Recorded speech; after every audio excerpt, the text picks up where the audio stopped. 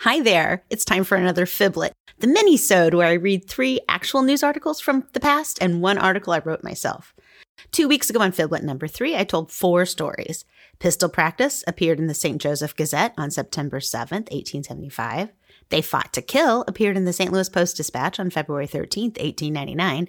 And Shot by a Burglar was in the St. Louis Globe-Democrat on March 18th, 1890. I wrote Final Witness in Trial. Did you recognize the fiction from the facts? Thanks for playing. So for today's story, I was inspired to look for articles concerning elopements after I found this article in the January 24th, 1889 Mexico Weekly Ledger. Missouri Matters. A peculiar elopement occurred near this city recently, said the Monroe City News. A young man wanted to marry a girl, but the girl's father objected to the match. A meeting was going on in that neighborhood, and all the above attended on the evening in question. The old gentleman is in the habit of making long prayers, and on this particular occasion, his prayer seemed longer than ever. In fact, it looked as if it was made to order, because while he was making his prayer, the young man had ample time to steal the old man's daughter and take her to a village nearby, where he married her. Our advice to the now raging parent would be for him to watch as well as pray. I enjoyed that, so I started looking up stories about lovers sneaking off to marry, which I found frequently was front page news back in the day. Now, as always with these stories, they all sound like fiction, but only one of them is.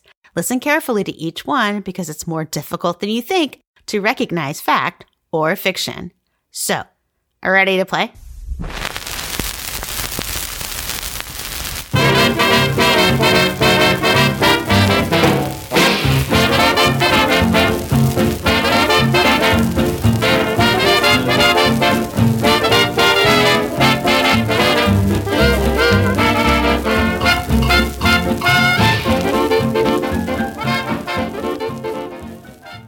All right, folks, so here we go.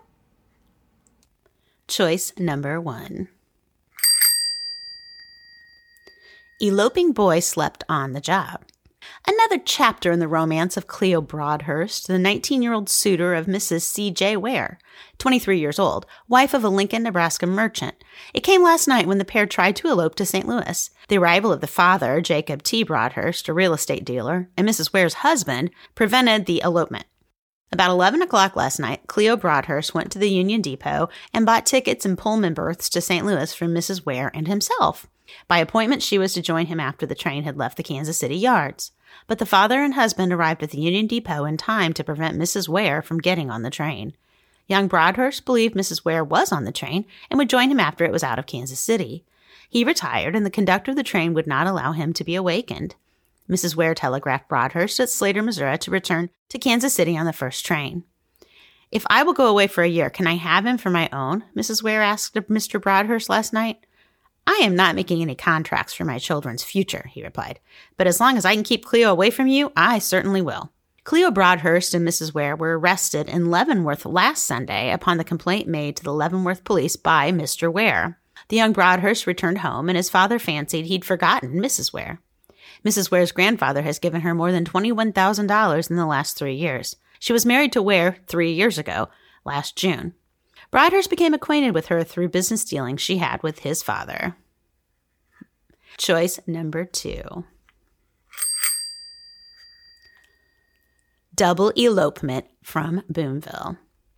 B.W. Plant and Miss Mamie Klein, aged about 16, together with Paul Miner and Miss Alice Klein, aged about 22, all eloped from this city yesterday afternoon on the MK&T railway train bound south. Miner and Miss Alice were married at Parsons, Kansas last night. Mr. Plant and Miss Mamie Klein continued their journey to the Indian Territory, where they were married. A dispatch from Plant to a gentleman in this city, dated Veneta, Indian Territory, announcing the marriages, caused quite a ripple of excitement among relatives and intimate friends of the parties. The Mrs. Klein are sisters and daughters of a well-to-do citizen of this place. The young men had been courting the young ladies for some time past, but the parents bitterly opposed the marriage, hence the elopement. Choice number 3. Heiress weds penniless musician. Yesterday, 19-year-old Annabelle Townsend, the daughter of George Townsend, co-owner of the Townsend and Hertz Tobacco Manufacturing Company of Springfield, Massachusetts, surprised all who knew her by leaving the safety of her aunt's home at 5625 Lindell Boulevard in St. Louis, where she was visiting without the chaperone of her parents. Miss Townsend's aunt, Mrs. Jonas R. Peters, is distraught and fears her niece has eloped with a man her brother will find an unsuitable match for the beautiful and engaging young girl. This unsuitable man is Arthur James Miller, who previously worked as an advertising agent for the St. Louis Star-Chronicle, but at this time has no employment other than his work as a pianist at different saloons and taverns. It was as a pianist that he first attracted the naive girl's notice. Mrs. Peters said Miller had performed at a social event that Peters hosted to introduce Annabelle to other young people in the area. Unfortunately, the girl's head was turned by the performer. At first, Mrs. Peters had no suspicion the two young people had formed an attachment. But last week, one of Mrs. Peters' daughters exposed her cousin's secret liaisons with the music man. When told of Annabelle's assignations and correspondence with the musician, Mr. Peters forbid the girl from seeing Miller ever again. Readers familiar with Foolish Young Lovers will not be surprised by the turn of events. Reportedly, the girl's parents have been sent for and will arrive within the week. Choice number 4. A big social sensation. The most startling social sensation that has occurred here for many years was revealed to the public this afternoon when it was announced that Henry W. Moore, managing editor of the Post-Dispatch, and the wife of John W. Norton, manager of the Grand Opera House and Olympia Theater, left the city together last night in a clandestine and scandalous manner. From developments, it appears the couple had been unduly intimate for over 2 years, but it was not known to Norton until Thursday last when the fact was conveyed to him through an anonymous letter. On Thursday evening, Norton met Moore and Mrs. Morton at the corner of Lucas and Jefferson Avenue in the western part of the city and attempted to shoot Moore, but was disarmed by a friend who was passing at the time.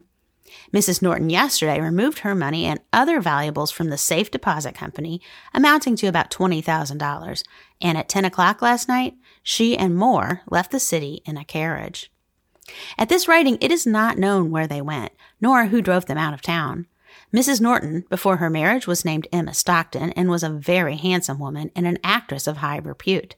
She was born in Baltimore and is well known throughout the East. Norton is known the country over as a successful theatrical manager and cultivated the acquaintance of gentlemen of high character, both in and out of the profession. Moore has been managing editor of the Post-Dispatch for several years and has a most estimable wife who is now at Manitou Springs, Colorado, with her only child, a boy of 6 years. So that's it, folks. So we've got 4 stories, one of which I made up. Quick recap here. Story number 1 was about the young man eloping with the married woman, and then he fell asleep on the train, so they didn't get far. Story number 2 was the double elopement from Boonville about the 2 sisters who eloped with 2 men at the same time, both of them defying their parents. Number 3 is the heiress weds the penniless musician. It's the story of the daughter or the niece who was visiting from out of town and who eloped with a piano player that she met while she was visiting her aunt and uncle. And number 4, the big social sensation. It's a story about the managing editor of the Post-Dispatch running off with the wife of one of his good friends. So that's it, folks.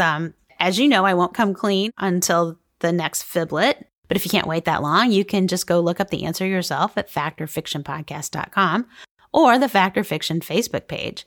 And while you're there, register to enter the contest to win an 8-ounce bag of Bell Toffee. You're going to want to enter this contest so you can experience a signature toffee crush yourself. As always, I'll be back next week with a regular episode of Fact or Fiction. And until then, remember to always pay attention because it's not easy to recognize fact or fiction.